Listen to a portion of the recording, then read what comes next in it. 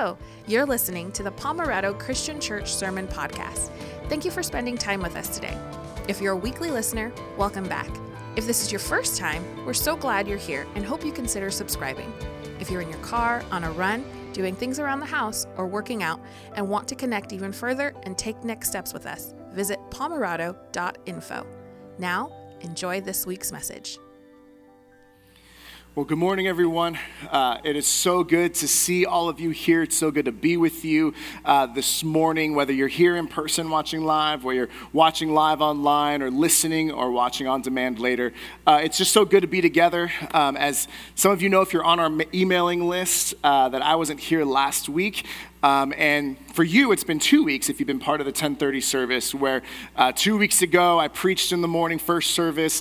Thomas and the team did a great job recording it, playing it for second service because I wasn't feeling well. And so now that I'm recovering from COVID and feeling better, it's so great to be able to be back together, to hear your voices in worship and to dive into God's word together and to have time of community and connecting. So if we've not met yet, I would love an opportunity to meet you after the service. And if you're watching online, you're getting connected. We would love an opportunity to connect you with one of our hosts or to find out how we could come alongside you in your journey.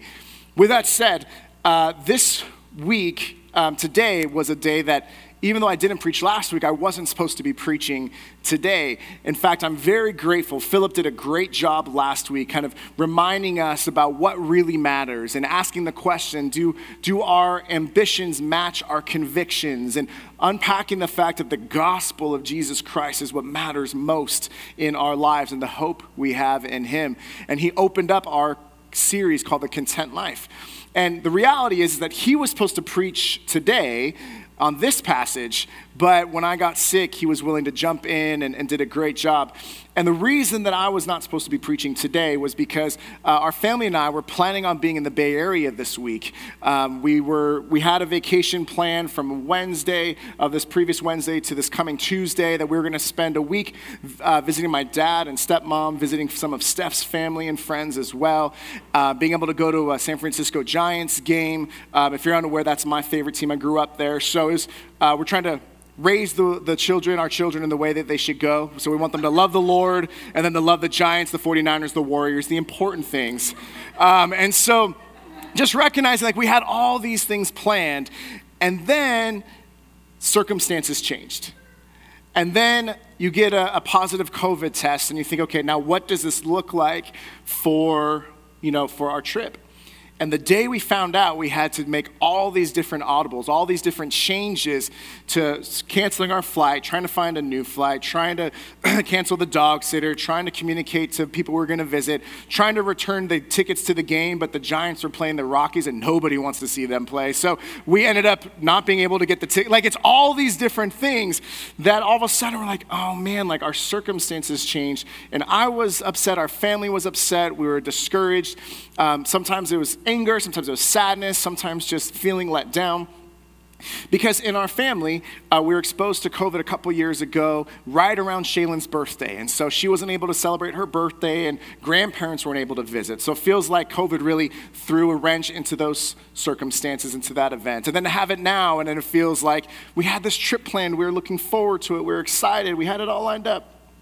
And it's really easy when our circumstances change, when things don't go according to plan. It's so easy for us, or maybe speak for myself, for me, to be able to get really frustrated and to think, we had it lined up. God, why couldn't you just let us go on this trip? Or why did this have to happen? When it happened, how it happened? But all of these things are a matter of perspective.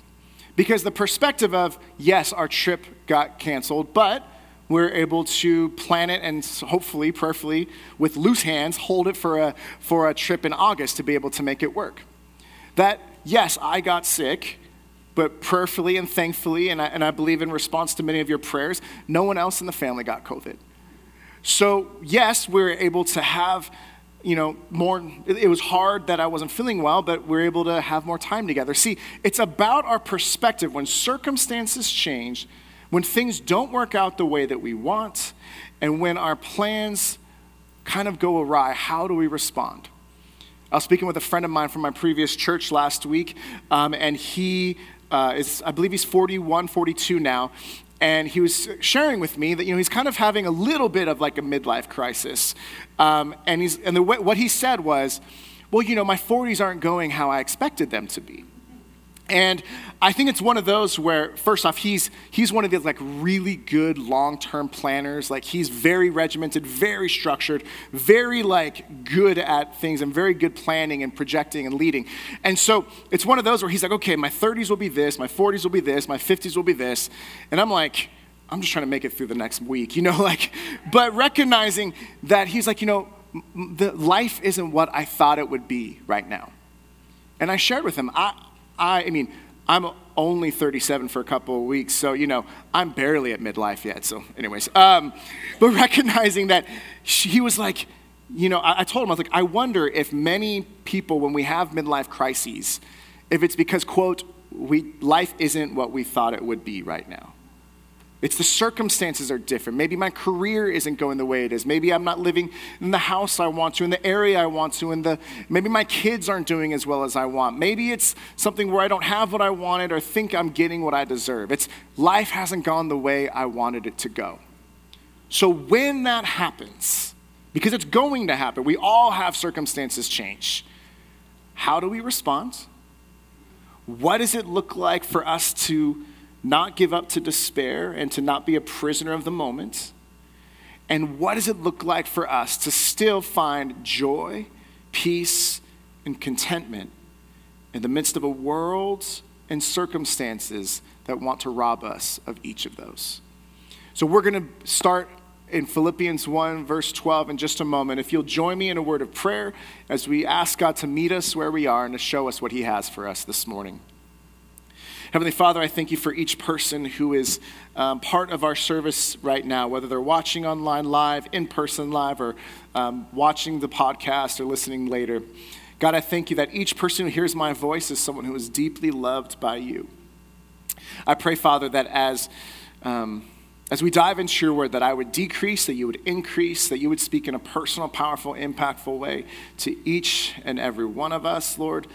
And I know that each person who hears my voice is loved by you and formed by you, and you know how to speak to them in a way far greater, far better than I ever could.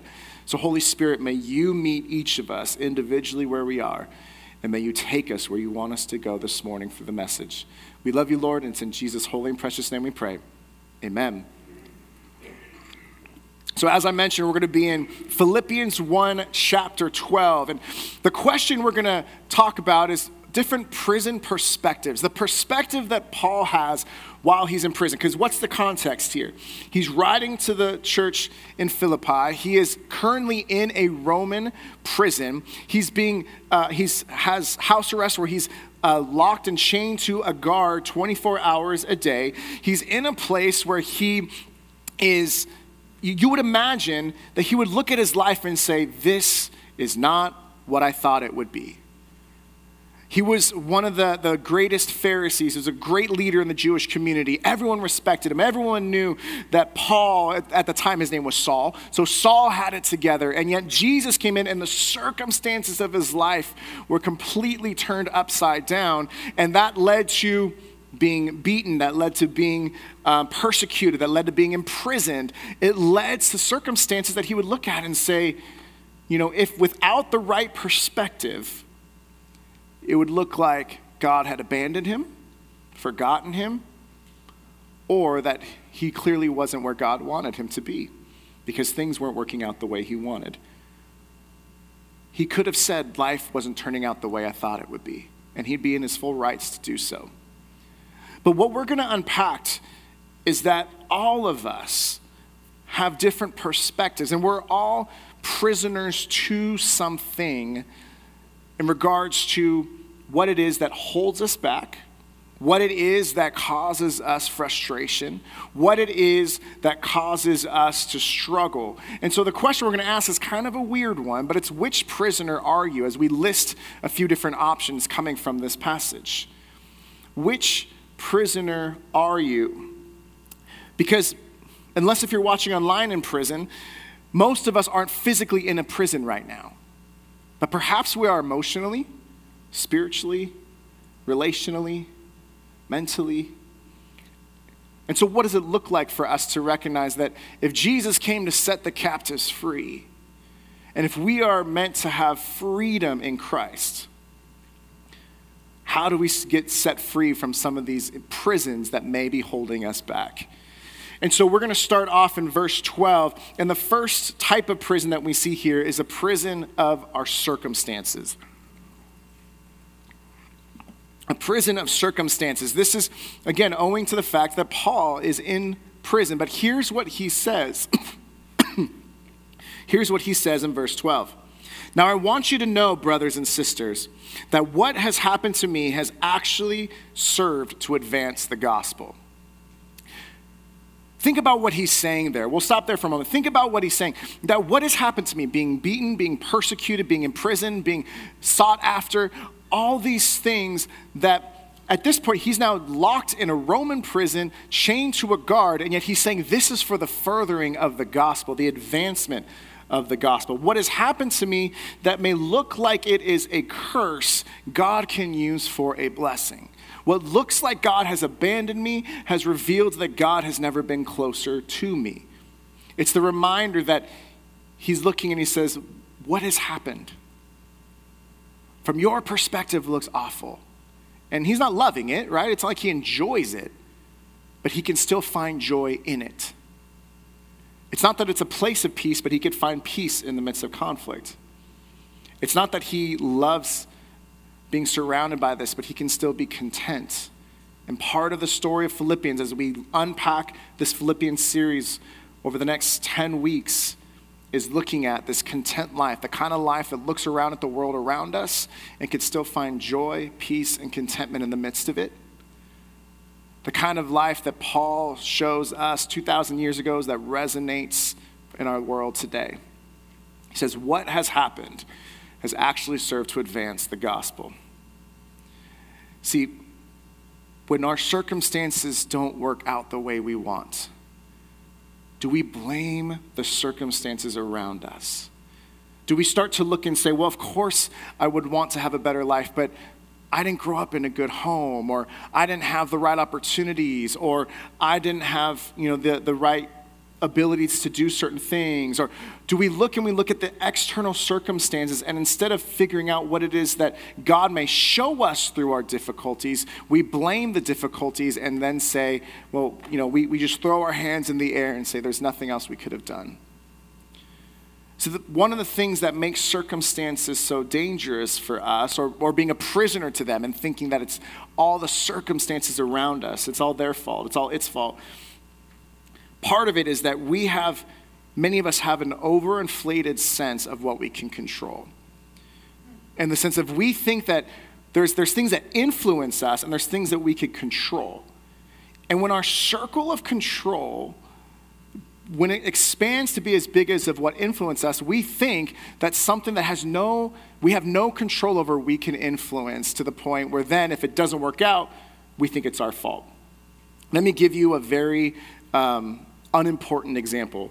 So as I mentioned, we're raising our kids in the way that they should go, to follow Bay Area sports and follow the Lord. Lord first, sports second. Like fifth, but anyways. Recognizing that if you follow the NBA playoffs, the Golden State Warriors are playing the Boston Celtics. Right now, the series is tied 2-2. Each have won 2 games, best out of 7. But on Friday, the Warriors were down 2-1. And I told the girls, I'm like, girls, I love sports, but I need you to know, I don't pray about sports. I don't go to God and say, God, please let the Warriors win. Because I'm like, God has bigger things to worry about, and truth be told, I have bigger things to pray about, right? But I want them to win. And somehow, if you're a fan of a team, maybe you're better than me in this, and maybe you can understand as well.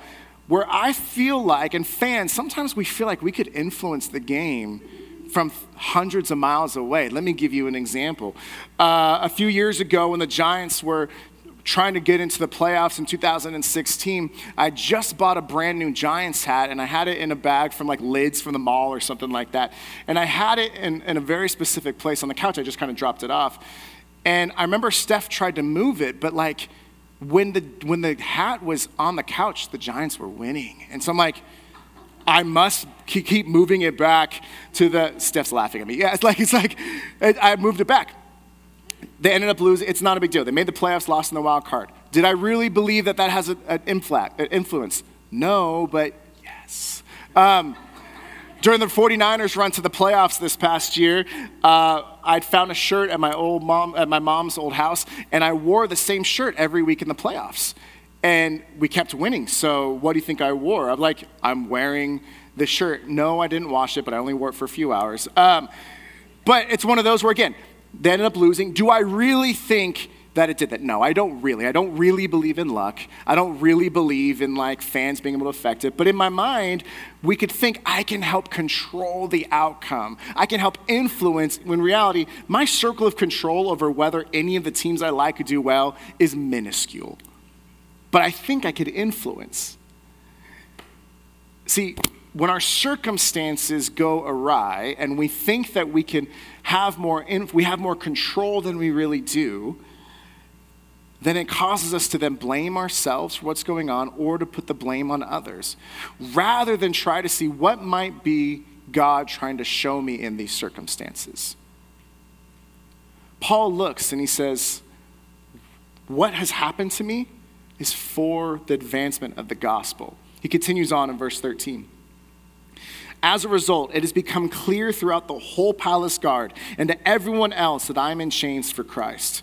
And because of my chains, most of the brothers and sisters have become confident in the Lord and dare all the more to proclaim the gospel without fear. See, as I mentioned, he's chained to a prison guard to ensure that he doesn't escape. And so every day, he's chained to someone and he's meeting people who are coming to visit him, or he's writing letters. Every day, someone is in the room with him and he has a literal captive audience in order to share about Jesus.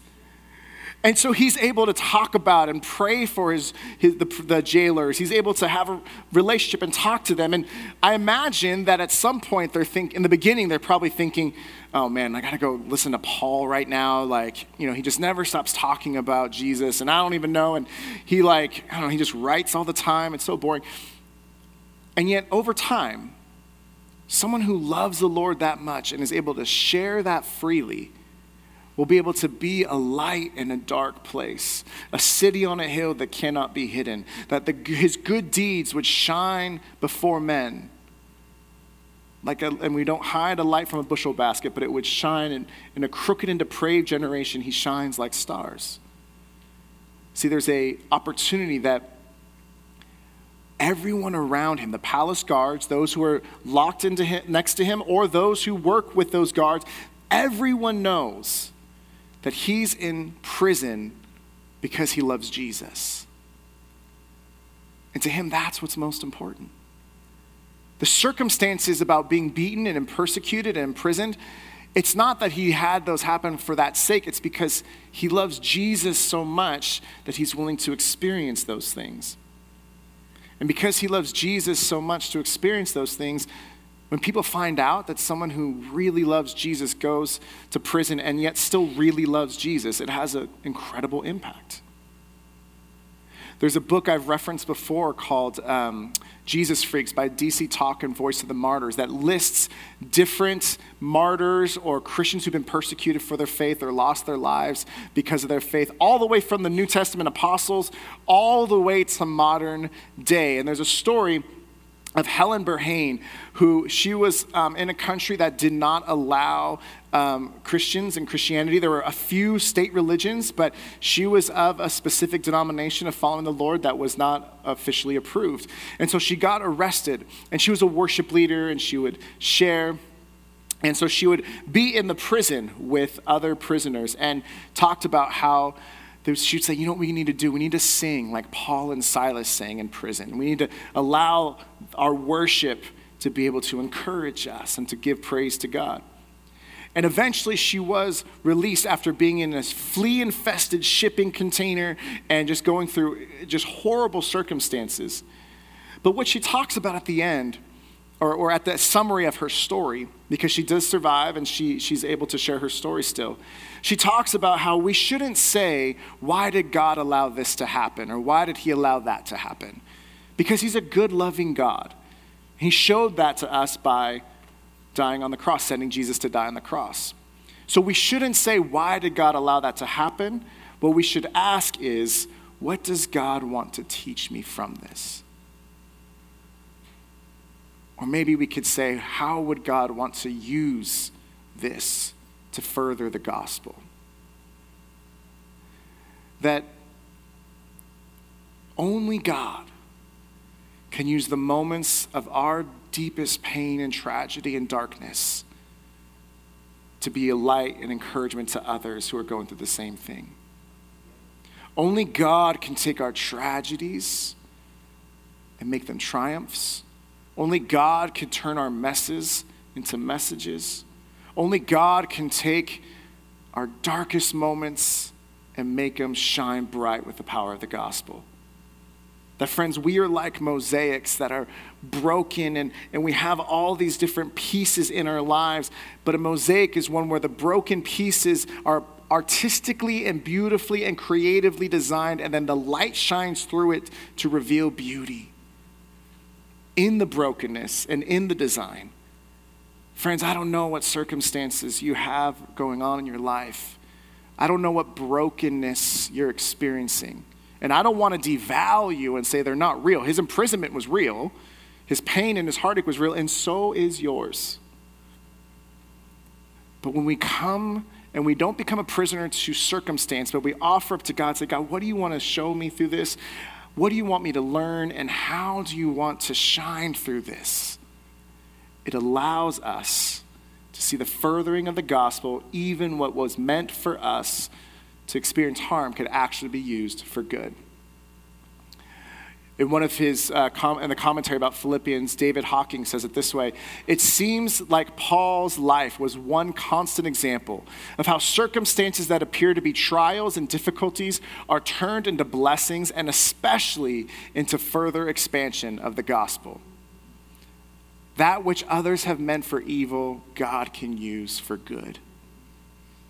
Viktor Frankl, who was a Holocaust survivor in Auschwitz, wrote Man's Search for Meaning, and in that he says it this way about being imprisoned. He said, everything can be taken from a man but one thing, the last of the human freedoms, to choose one's attitude in any given set of circumstances, to choose one's own way. I don't know your circumstances, and again, I don't devalue or anything. I honor that those circumstances you have are real. But instead of being prisoners to them,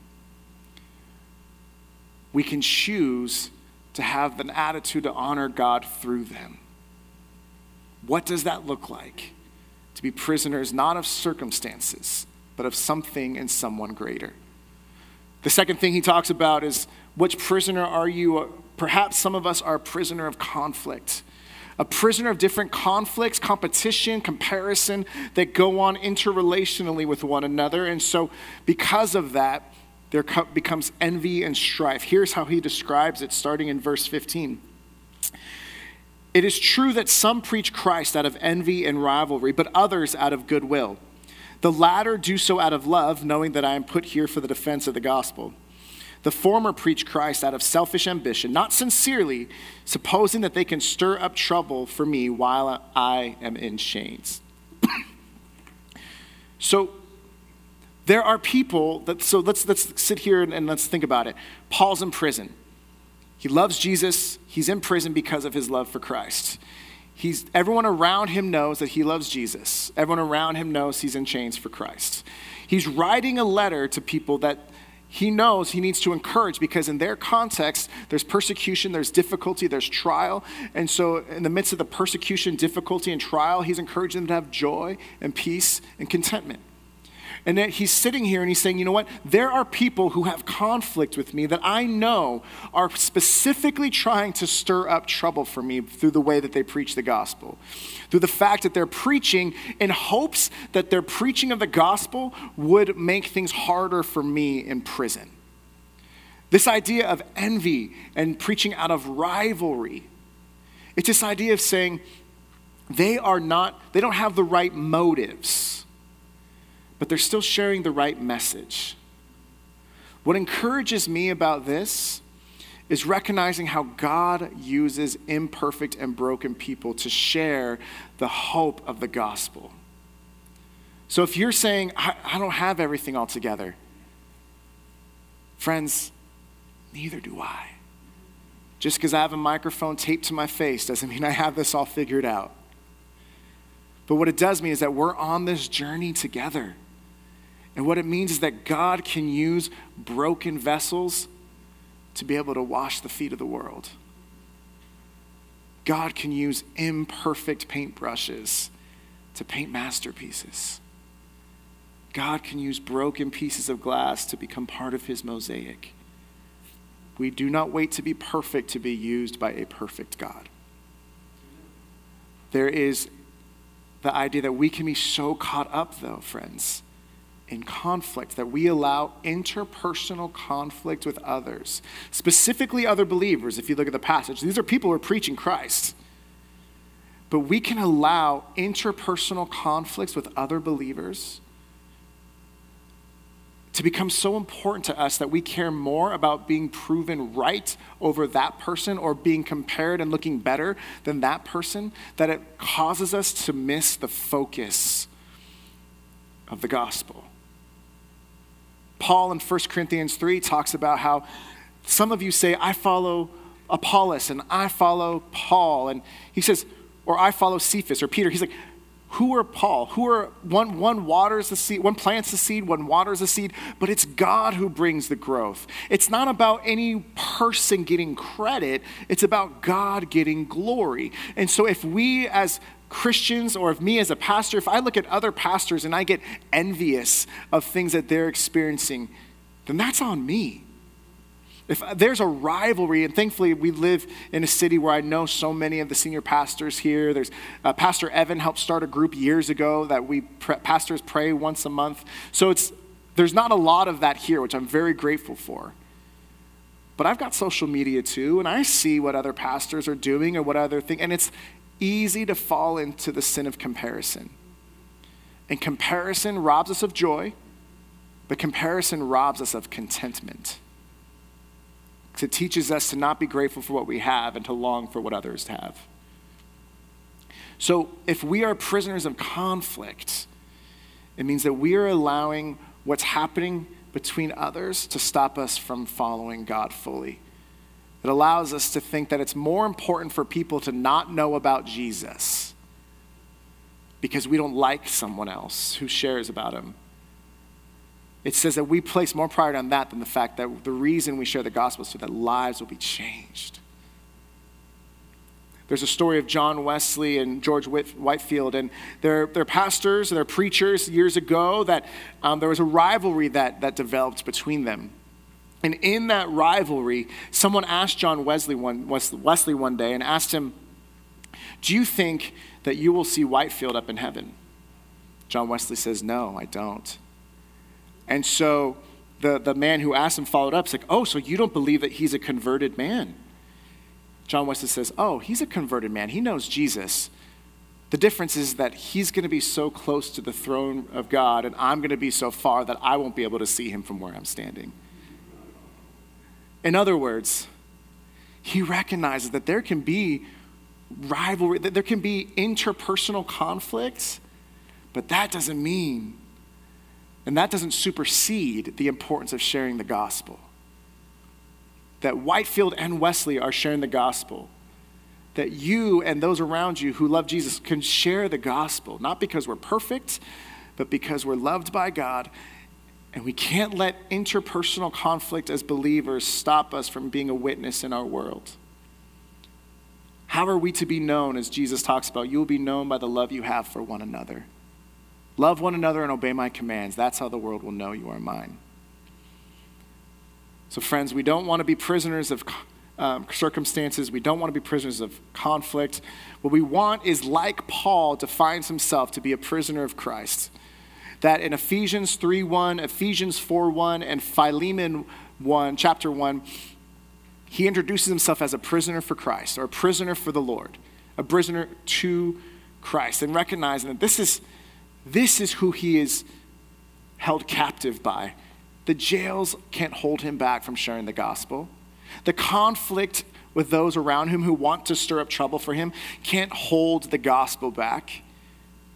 And so he holds himself closely to Christ and sees all things under Christ's power and through the power of the gospel. So he asks these questions. He talks about how people preach out of ambition or trouble for me. They want to stir up trouble. And then verse 18, I love this. He just says, but what does that matter? What does it matter if people are preaching out of the wrong motives? Now, some of us might think, well, but if they're preaching out of the wrong motives, then how do we know? But again, God uses imperfect people. In fact, there's no perfect person who's ever existed other than Jesus. So every person that God has used has been imperfect. And so what he's saying is that what does it matter? The important thing is that in every way, whether false motives or true, Christ is preached. And because of that, I rejoice. Friends, hear me again. The important thing in our lives is that Christ is preached. The important thing in our world is that Christ is preached. The important thing for the betterment, for the improvement of our world is that Christ is preached. That Jesus didn't come to make bad people good. He came to bring dead people into new life. To recognize that the hope that we have, like an anchor for our souls in the midst of circumstances and conflicts that cause storms in our lives, the hope we have for the anchor of our souls is our relationship with Jesus. Warren Wiersbe talks about this in his his commentary about Philippians. He says, the secret is this, that when you have the single mind, a singular focus that the most important thing is Christ is preached, you look on your circumstances as God-given opportunities for the furtherance of the gospel. And you rejoice at what God is going to do instead of complaining about what God didn't do. Friends, that is much easier said than done. It's much easier to read on a screen rather than live in our lives. And yet, if we become prisoners of circumstances, then we are being tossed by the waves of the world around us. If we are prisoners of conflict, then we are allowing a conflict of someone around us, someone that we know, to speak louder in our hearts than the voice of Christ. The kind of conflict that you hold on to and you think about what you wish you had said, what you should have said, maybe what you shouldn't have said. And then the relationship is broken. It's hard to share Christ with someone when there's a broken bridge. So what we're talking about, what we need to look at here is saying, yes, our circumstances are hard. Yes, our conflicts are real. Not devaluing them. But instead of looking back and saying, God, how come you wouldn't let us go on our Bay Area trip this week? How come we weren't able to go on that vacation to visit family? Or how come fill in the blank for something that you're struggling with today that God didn't do? We ask God, what can you do and what do you want to do through this season and this difficulty? So I want to close with a video briefly, and I've showed it before a couple years ago, but here's the context of it. Some of you might be here today, and you think, listen, because of the circumstances of the conflict or something else going on in my life, I don't feel close to God. We're talking about prison perspectives, and so our perspective may be conflict or circumstance or Christ, but you may say, I want to have the perspective, but I feel so far from him that I don't feel like he's even here. The circumstances, the conflict, the difficulty, the pain, the trials, the different situations are so heavy, I don't feel like God is near me. I don't feel like he's close. I don't feel like he cares. And so what I want to do is I'm going to show a video that helps us to zoom. It zooms in on an object and then it zooms out to show us what it really is. If you're listening to the podcast, you're not watching, I encourage you to go to YouTube and type in the words everyday objects in macro. The first video will be about 2 minutes and 37 seconds, and you could click that while we're watching it here, and then you could jump back in with us. That way you can visually see what we're going to be seeing live or on the video podcast. But here's what I want us to do, is to think about the context of how many of these items can you recognize when they're really up close, and how many of them looked much different than you thought they would. So let's go ahead and watch this video together for the next couple minutes.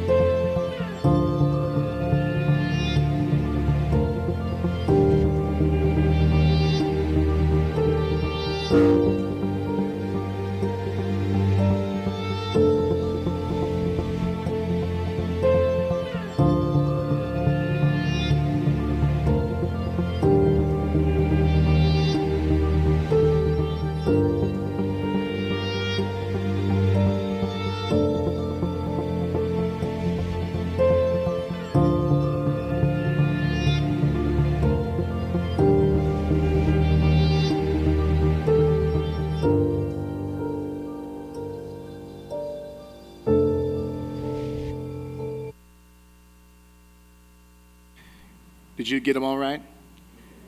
No, me neither. Some of the ones that threw me off the most is I thought that the red bottle cap I thought was like a bell pepper or a tomato, and then all of a sudden I'm like, oh, that's a bottle cap. I got the toothbrush one though, right? Because it had the white bristles and the blue, and the Oreo one because delicious. So here's the point, right? When you think of something and you think about what it's like, and the perspective is, we couldn't figure out what those were when we're so close to it. Why? Because we're so close that it's hard to be able to see something for its full context and for its full view. Sometimes in our perspectives, we can seem like we don't recognize God. We don't recognize his presence. We don't recognize his love. We don't recognize his care for us. We feel like he's abandoned us, left us, and is distant from us. And yet sometimes he's much closer than we think.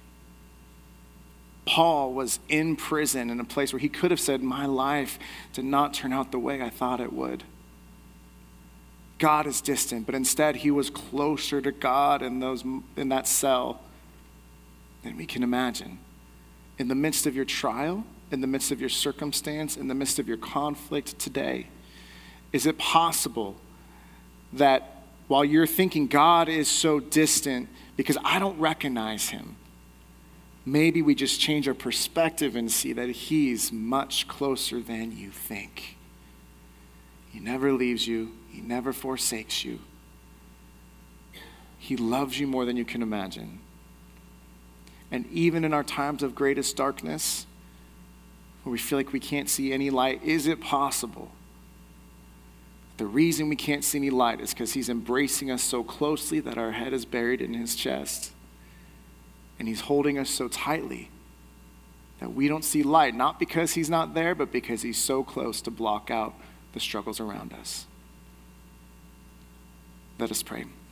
Father, we thank you so much for who you are, and I thank you for the fact, Lord, that each person who is here or listening or watching right now, God, that we have our conflicts, Lord. Those are real, and we know that, and we ask for your help to be at peace as far as it is up to us to be at peace with everyone, but knowing that sometimes we've got to let go of those conflicts and not let them hold us back and not let them stop us from building relationships with other people or being so hurt that we don't care anymore.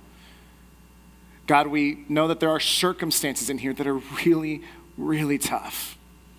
But we thank you that you can use the really, really tough circumstances in our life to be a blessing and a light to those who are going through similar circumstances, that you can use us, imperfect people, to point to you, a perfect God.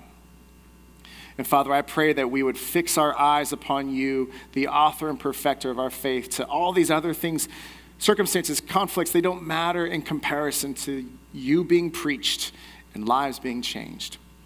So Lord, we love you. We thank you for who you are. And it's in Jesus' name we pray. Amen. Thank you for listening to the podcast. We want to be a church where people are changed by God to change the world. If you want to partner with us in this way, you can start by doing these two things. The first, if you haven't subscribed to this podcast, you can do that by hitting the subscribe button wherever you're listening, so you can stay connected with us and we can broaden our reach. And the second, and this might be the most important thing you do, share this message with someone you know. And as always, remember you are prayed for, cared for, and loved. See you next time.